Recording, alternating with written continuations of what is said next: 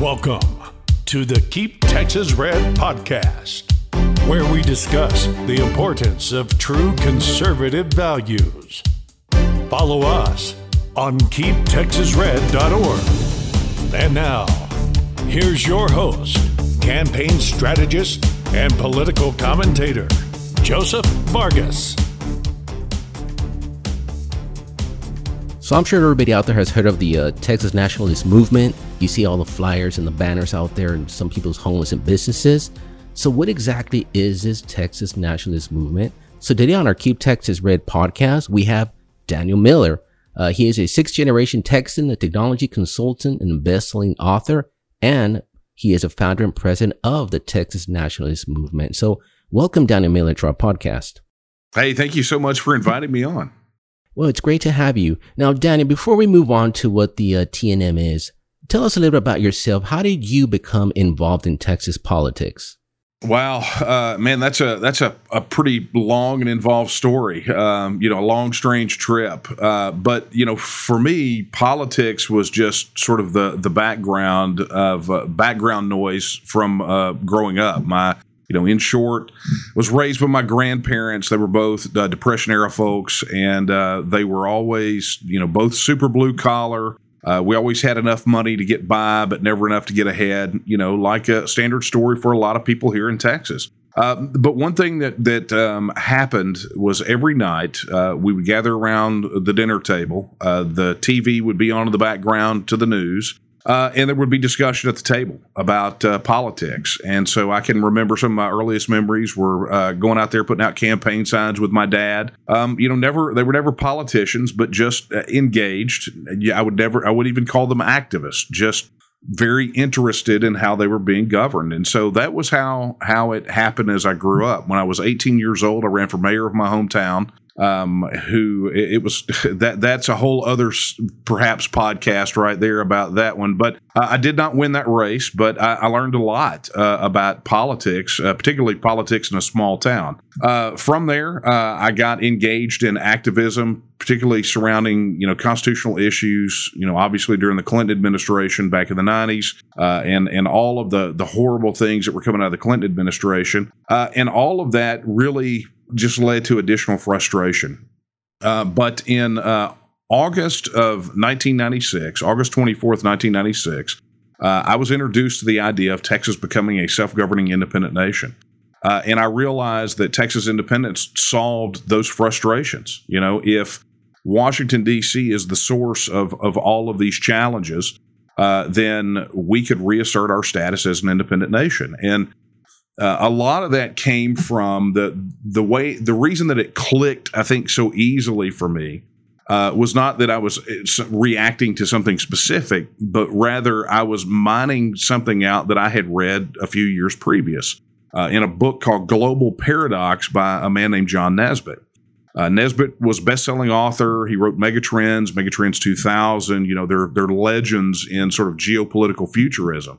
But he wrote this book called Global Paradox, and it was ostensibly about the telecommunications revolution. But the thesis of the book was that the world's trends point overwhelmingly toward economic interdependence on one hand and political independence on the other. And he cited a statistic in there that when you kind of drill down, it was almost a throwaway section in the book, but when you drill down on it, you realize that at the end of World War II, there were about 54 fully recognized self-governing sovereign countries around the world. And by the end of the 20th century, or by the time the book had come out, there were at that time 192. Those countries didn't fall from space. The earth didn't get any bigger. What happened was they were people like us that were tired of being governed by people that they didn't elect, forcing policies on them that they didn't want, and they reclaimed their right of self-government. So it's one of the reasons that the idea of Texas independence clicked with me. And so since August 24th, 1996, I've been working to see Texas as a free, independent, self-governing nation among nations again. So, Dana, you are the president and the founder of the Texas Nationalist movement. Right. Which, like you said, it is committed to making Texas an independent nation again. It's also known as TEXIT. So tell us in simple words, what exactly is TEXIT? Yeah, TEXIT and the mission of the TNM are not to be confused because TEXIT is a part of what we do. But simply put, The mission of the Texas Nationalist movement is to secure and protect the political, cultural, and economic independence of the nation of Texas. And so as part of that, obviously, TEXIT is the sexy topic everyone wants to talk about, right? But, people look at TEXIT as the end goal, and TEXIT isn't the end goal. Independence is the end goal. TEXIT is the process. So, many people have heard probably of Brexit. And so TEXIT, it becomes the natural thing, right? Brexit is where the UK voted to withdraw from the European Union. And TEXIT is a very similar situation where Texas is working to, by a vote of the people, withdraw from the Union and become a self-governing independent nation. We started using that term, funny thing, we started using that term after it was first used after the Greek Euro crisis, right? When the European Union was squeezing Greece, and Greece was talking about abandoning the euro to go back to the drachma. And there were economists that were referring to that as Grexit, a Greek exit from the euro. And we saw it and we thought, well, we actually have an X in our name, so it kind of works better for what we're doing. And we started using it. And of course, people, they saw Brexit, they knew what was going on. But effectively, TEXIT it's not an act, it's a process. And it's that process of Texas reasserting its status as an independent nation. So, Daniel, let's talk numbers here. Okay. How much support does this Texas Nationalist movement have among Texans? And I guess more importantly, if you're going to get anything done, among the legislature? Yeah, so just a little context. When we founded the Texas Nationalist Movement in 2005, the issues, all the third-party polling we could find, which was only a handful, showed that there was about somewhere around single digits of support for Texas independence here in Texas. We always joke and say that even though it was that low, we've always polled higher than the approval rating of the United States Congress, which typically polls somewhere right above or below that of leprosy, right? So they're not very popular here, but TEXIT has always been sort of that background noise. So we committed first and foremost, because we didn't really believe that number, but we set out to connect with voters all throughout Texas and just ask them and connect with them and let them know that there was an organization working for this. And what we found in reality was that support for TEXIT was not being reflected in any of those third-party polls. So in 2009, you had a poll that came out after Rick Perry made some comments at a Tea Party event about Texas withdrawing from the Union. You had a Research 2000 poll that came out that showed just under 50% of Republicans, about 40% of independents, and 15% of Democrats believe that Texas would be better off as an independent nation. So we continue to work. You fast forward to 2014, there was the famous Reuters Ipsos poll, where they flat asked people whether they believe that their state should withdraw from the Union. And the responses in Texas from that poll were 54% Republicans, half of independent voters, and 35% of Democrats. So what we have seen since then is even a growth in that number, so much so that we are 100% confident that if TEXIT goes to a vote of the people tomorrow, it wins. And it doesn't win by a little, it wins by a lot. So obviously, if you started the Texas Nationalist movement, you believe this is possible for Texas to leave the Union and be a nation again. In simple terms, can you walk how the steps would be? What are the steps how this would be accomplished? Yeah, look, it's pretty straightforward. When you talk about the idea of it being possible, I mean, you have to understand that if 140 other self-governing nation states can appear since the end of World War II, what do they have that we don't? And the fact of the matter is Texas is a global powerhouse across every single solitary ranking that you could possibly imagine. So, if we can't, then who in the world can, right? But, the process is pretty straightforward. The one thing people need to understand is we understand that the United States Constitution is a limiting instrument, right? It limits the federal government, and anything not granted to the federal government or prevented to the states is reserved to the states and the people. So you look at Article 1, Section 10 of the U.S. Constitution, and you find that a list of everything states are forbidden from doing. Withdrawing from the Union is not in that list, right? So under the 10th Amendment, it's a power reserved to the states. So we have to look to what Texas law says and the Texas Constitution says, and it's important because states like Nevada in their Constitution actually forbid Nevada from withdrawing from the Union. So we have to look at what the legal framework is here. And what we see is in Article 1, Section 2 of the Texas Constitution, it very clearly reserves to the people the right to alter, reform, or abolish our government in such manner as we may think expedient. So we understand from Article 1, Section 2, even though there is no statute that has grown from that, we understand that the Constitution recognizes the right of self-government as an inalienable right to the people of Texas, like the right to keep and bear arms, freedom of speech, freedom of worship, those things. So we understand that for TEXIT to happen, at a minimum, it must be put to a vote of the people, right? So we're talking about a Scottish-style or Brexit-style referendum. Ultimately, what needs to happen to kick off the process is that we have to have a vote on this issue. We have to put the question to the people of Texas. Then when the people of Texas make the decision, then we have to go through what is effectively a four-step process, which is, number one, the legislature of Texas, the government of Texas, has to enact that political will. They have to make changes to the Constitution that bring it into effect. They have to make statutory changes. Texas will then have to sign on to any international covenants, treaties, agreements, whatever those are, that we wish to. And then the final part is the negotiation phase, where we have to negotiate out specific points of nexus with the federal government, such as what will Texas' portion of the federal debt be? What do we do with federal property, military bases, et cetera, here in Texas? What happens to the Texas dollars that are in the Medicare Trust Fund?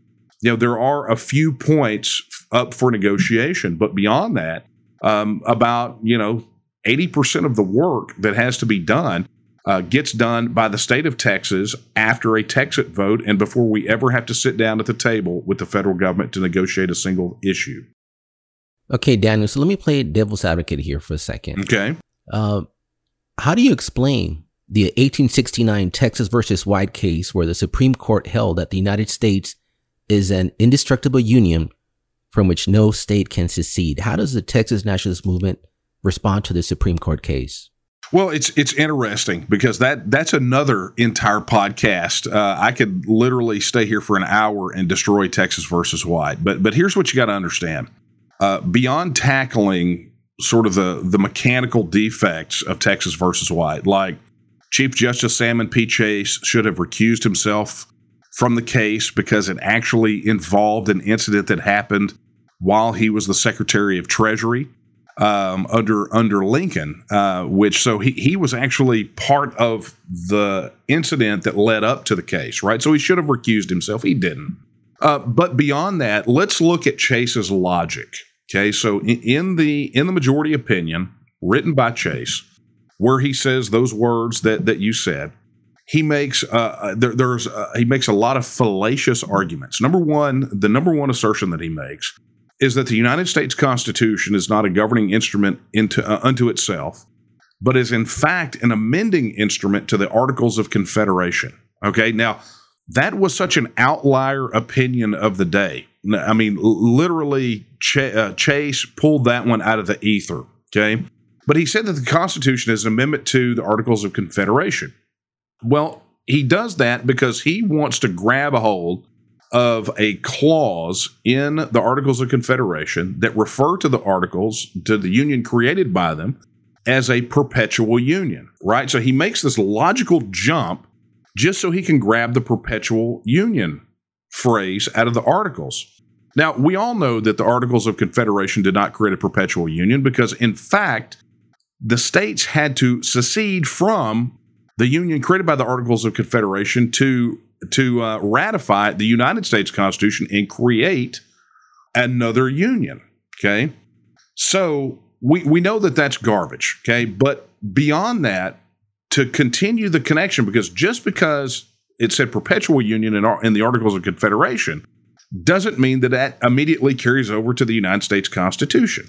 So the argument that he makes is that the preamble to the United States Constitution says that it is to form a more perfect union. And so therefore, because the Articles of Confederation say that it's to be a perpetual union, this one is going to be perpetualer? More perpetual. I mean, what does that look like? I mean, it's such a ridiculous argument. So much so that northern states were infuriated by the decision to the point that, because granted, not only for the logical leaps, but because of the usurpation, Chase was effectively trying to legislate from the bench. But here's what you got to. So the entirety of Chase's decision, number one, this was not under consideration. It was not the issue under consideration by the case. So therefore, it really is nothing more than dicta or commentary by the Chief Justice. But because the entirety of his decision rests upon his reliance not only on his logical fallacy, but solely constitutionally on the preamble. Fast forward to the early 1900s with the Supreme Court case of Jacobson v. Massachusetts.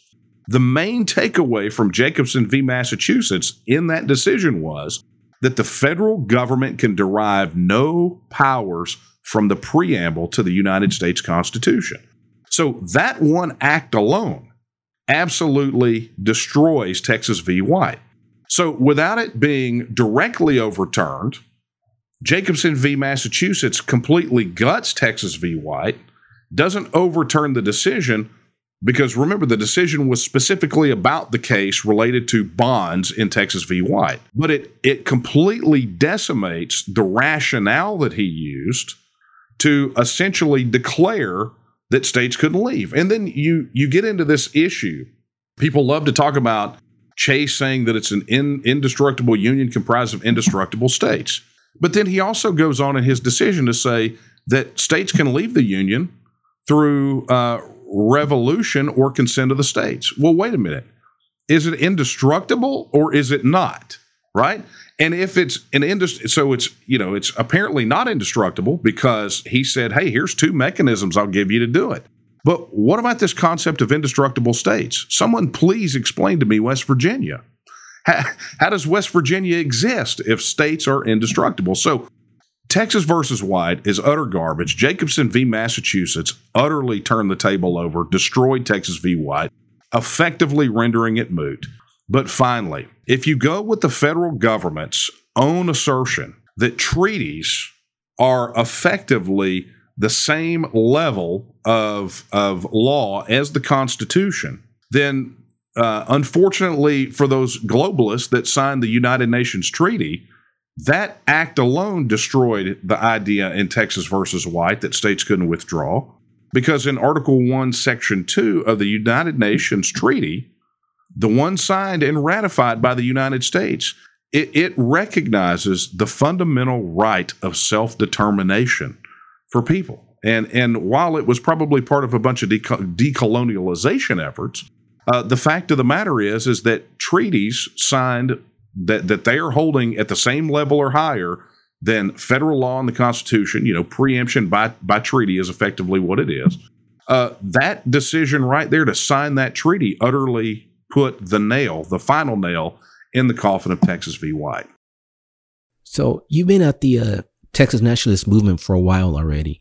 Do you feel, Daniel, that you've exhausted all other venues before recruiting to the Texas Nationalist movement? I'm not sure I understand the question. Can you kind of drill down on that for me? I mean, have you already exhausted all other options before actually saying, you know what, it's time for Texas to leave the United States? Gotcha. Yeah. I mean, look, I think that's where it is, but I think it's beyond just sort of a reaction. I think, the one thing you have to ask yourself is the federal government, can it be fixed? And if it can be, why hasn't it already been done? Right? And so you can look at it from a reaction standpoint and say, look, the federal government is doing heinous things. We can no longer abide this. But you can also, I think there's another positive aspect to look at, right? And that is, what could Texas do if it was self-governing, right? We know that the union doesn't serve us. But I'll tell you this is how we put it to the people of Texas. And it's quite simple. Imagine for a moment that Texas was already a self-governing independent nation among nations, right? We had control over our own border and immigration policy. We had our own monetary system, our own military, our own passports and embassies, our own national sports teams, right? I mean, everything that every other self-governing independent nation has around the world. Imagine that that's the way we were right now.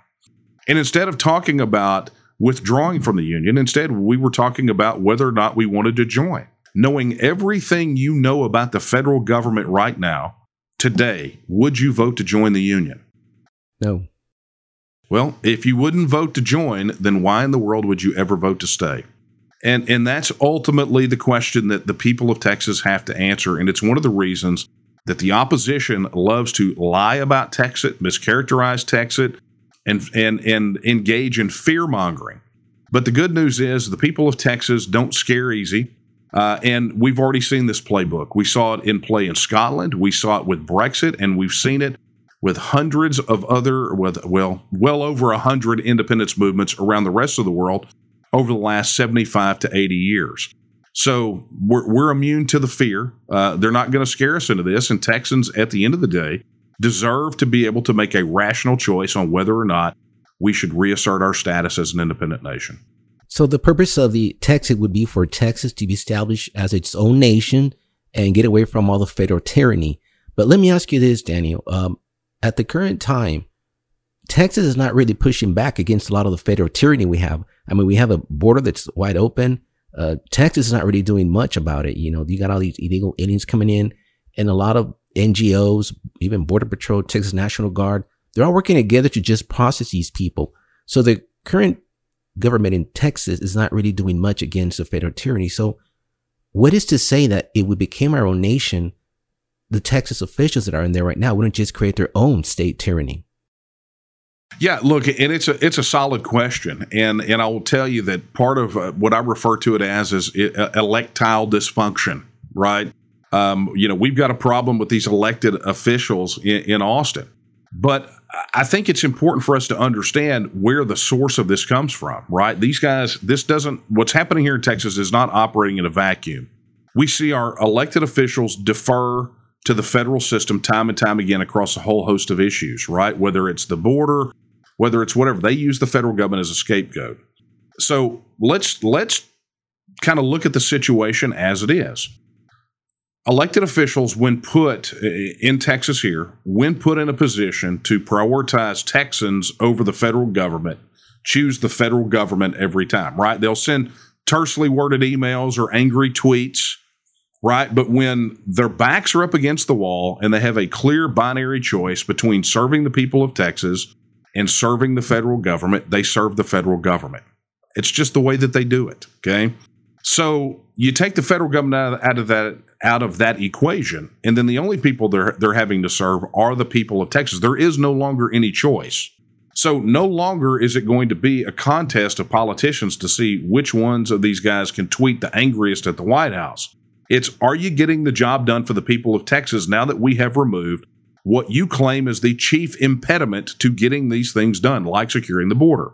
Additionally, one of the things that we have to also look at is that, as I said, we're not operating in a vacuum.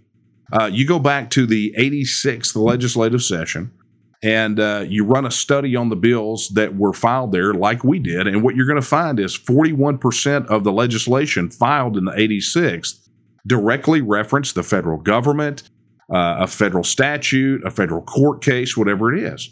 Well, what that means is that about half of our laws being written by our legislature are effectively coming out of Washington, D.C. They are putting the bumpers on what we can and cannot do and the ways in which we have to do it here. Additionally, look at it this way. Right now, Texas overpays anywhere from $103 to $160 billion annually into the federal system. Okay, that's an overpayment. That's not the total amount, but that's an overpayment.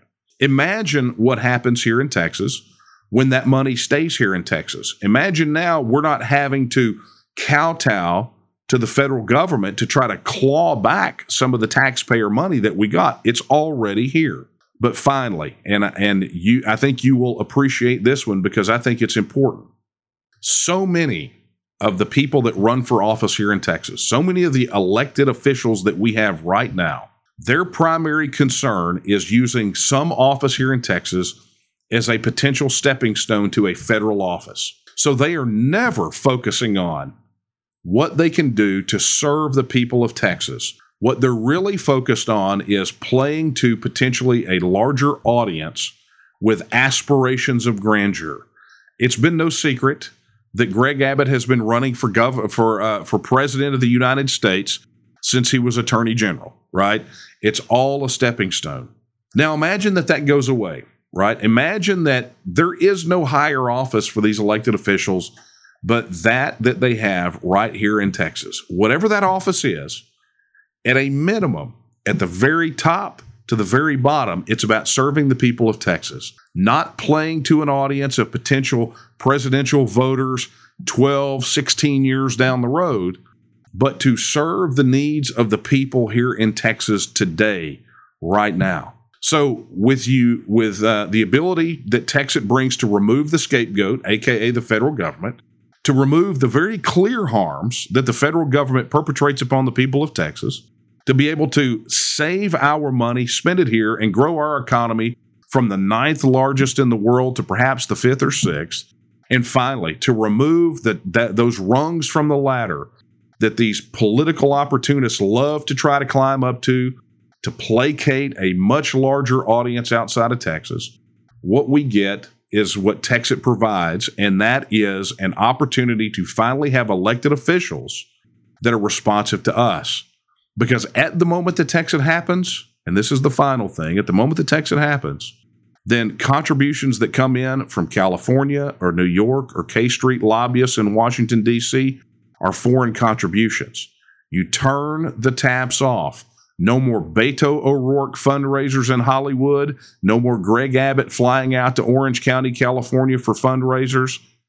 They're foreign contributions. And so now the people that they can get money from for their reelection campaigns are only Texans. So tons of benefits to provide Texas, and it has a massive impact on this electoral dysfunction that we experience here in Texas. So Daniel, earlier in our conversation, you said that TEXIT was just one part of the Texas Nationalist movement. So what other activities are involved with the Texas Nationalist movement aside from TEXIT? Yeah, I mean, you go back to what I talked about related to our mission, right? The political, cultural, and economic independence of Texas. We have a decidedly strong viewpoint about independence. Independence is the ultimate goal, right? We want to be independent, self-governing, not reliant on some other political outfit, some other union, whatever it is. We want to be independent. And when 2 years before we started the TNM in 2005, we did this exhaustive study of independence movements around the world to determine, what worked, what didn't work, who won, who lost, those sorts of things. But what we were able to mine out is that political advocacy organizations that pursued independence for their nation, they had to be holistic in their mission, right? They had to engage in that independence politically, culturally, and economically. And we refer to it as kind of the three-legged stool that independence sits on. Because if you lose one of those, it falls over. And you see that time and time again, right? Imagine for a moment Texas becomes politically independent, but somehow we allow ourselves to still be tied into the U.S. monetary system.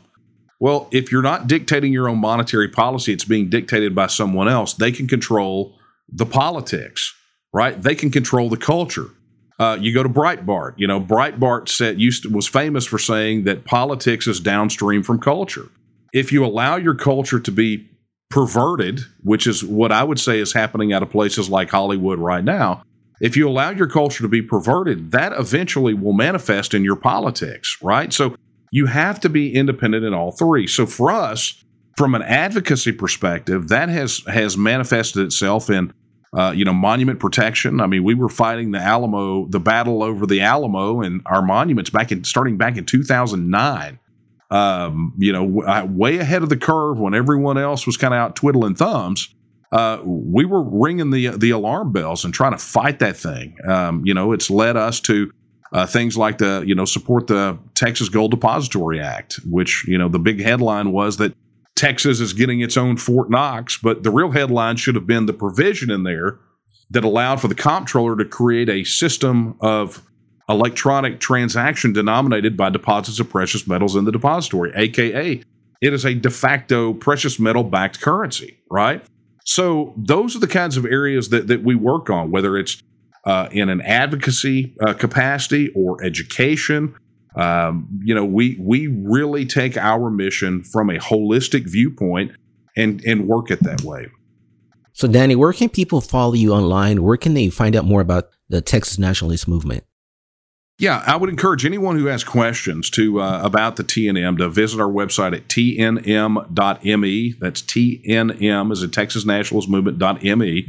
But if they have specific TEXIT questions, I would recommend either they get a copy of my book, TEXIT, Why and How Texas Will Leave the Union. It's available on the TNM website or at all major book retailers. Or better yet, if you don't want to get the book, they can head over to texitnow.org, and we have not just general information about TEXIT, but answers in-depth, excruciatingly in-depth answers to about 100 of the most asked questions about TEXIT. So, Daniel, in conclusion, what would your message be to Texans that are pretty much fed up with tyranny from government at all levels? Well, look, here's the bottom line. If it only works if you work it, right? You don't get change. And I think we could go back. Any number of patriot founders said this, but you can't be expected to be transported from tyranny to liberty on a feather bed, right? This is going to take work. And for those that are, maybe kind of on the fence, trying to determine whether or not they believe that Texas should withdraw or stay with the federal government, ask yourself the question that I asked earlier, which is, knowing everything you know about the federal government, would you vote to join the union today? And if you wouldn't vote to join, then why in the world would you ever vote to stay? But I think it's more important beyond just, acknowledging that Texas is the way that we've got to go. I think it's important that everyone understand that this is not going to happen without each of us doing our part. Right? Whether it's, joining with us in the TNM and becoming a member or making a contribution or becoming a volunteer, or at a minimum, going out and engaging with your friends, family, neighbors, and coworkers and helping us identify our people out there. That is the key. The opposition has been able to marginalize this for far too long. They try to not talk about it. But you can't escape the fact that we had over 90 candidates in the last primary. All three of Abbott's main primary challengers publicly acknowledged that they wanted to vote on TEXIT. This is real. It is happening right now. And the more hands on deck we have, the faster it will happen. Well, Dan, we want to thank you for taking time and being on the Keep Texas Red podcast. Hey, thank you so much for having me. I enjoyed the conversation. Thank you for listening to another episode of the Keep Texas Red podcast. Follow us on keeptexasred.org.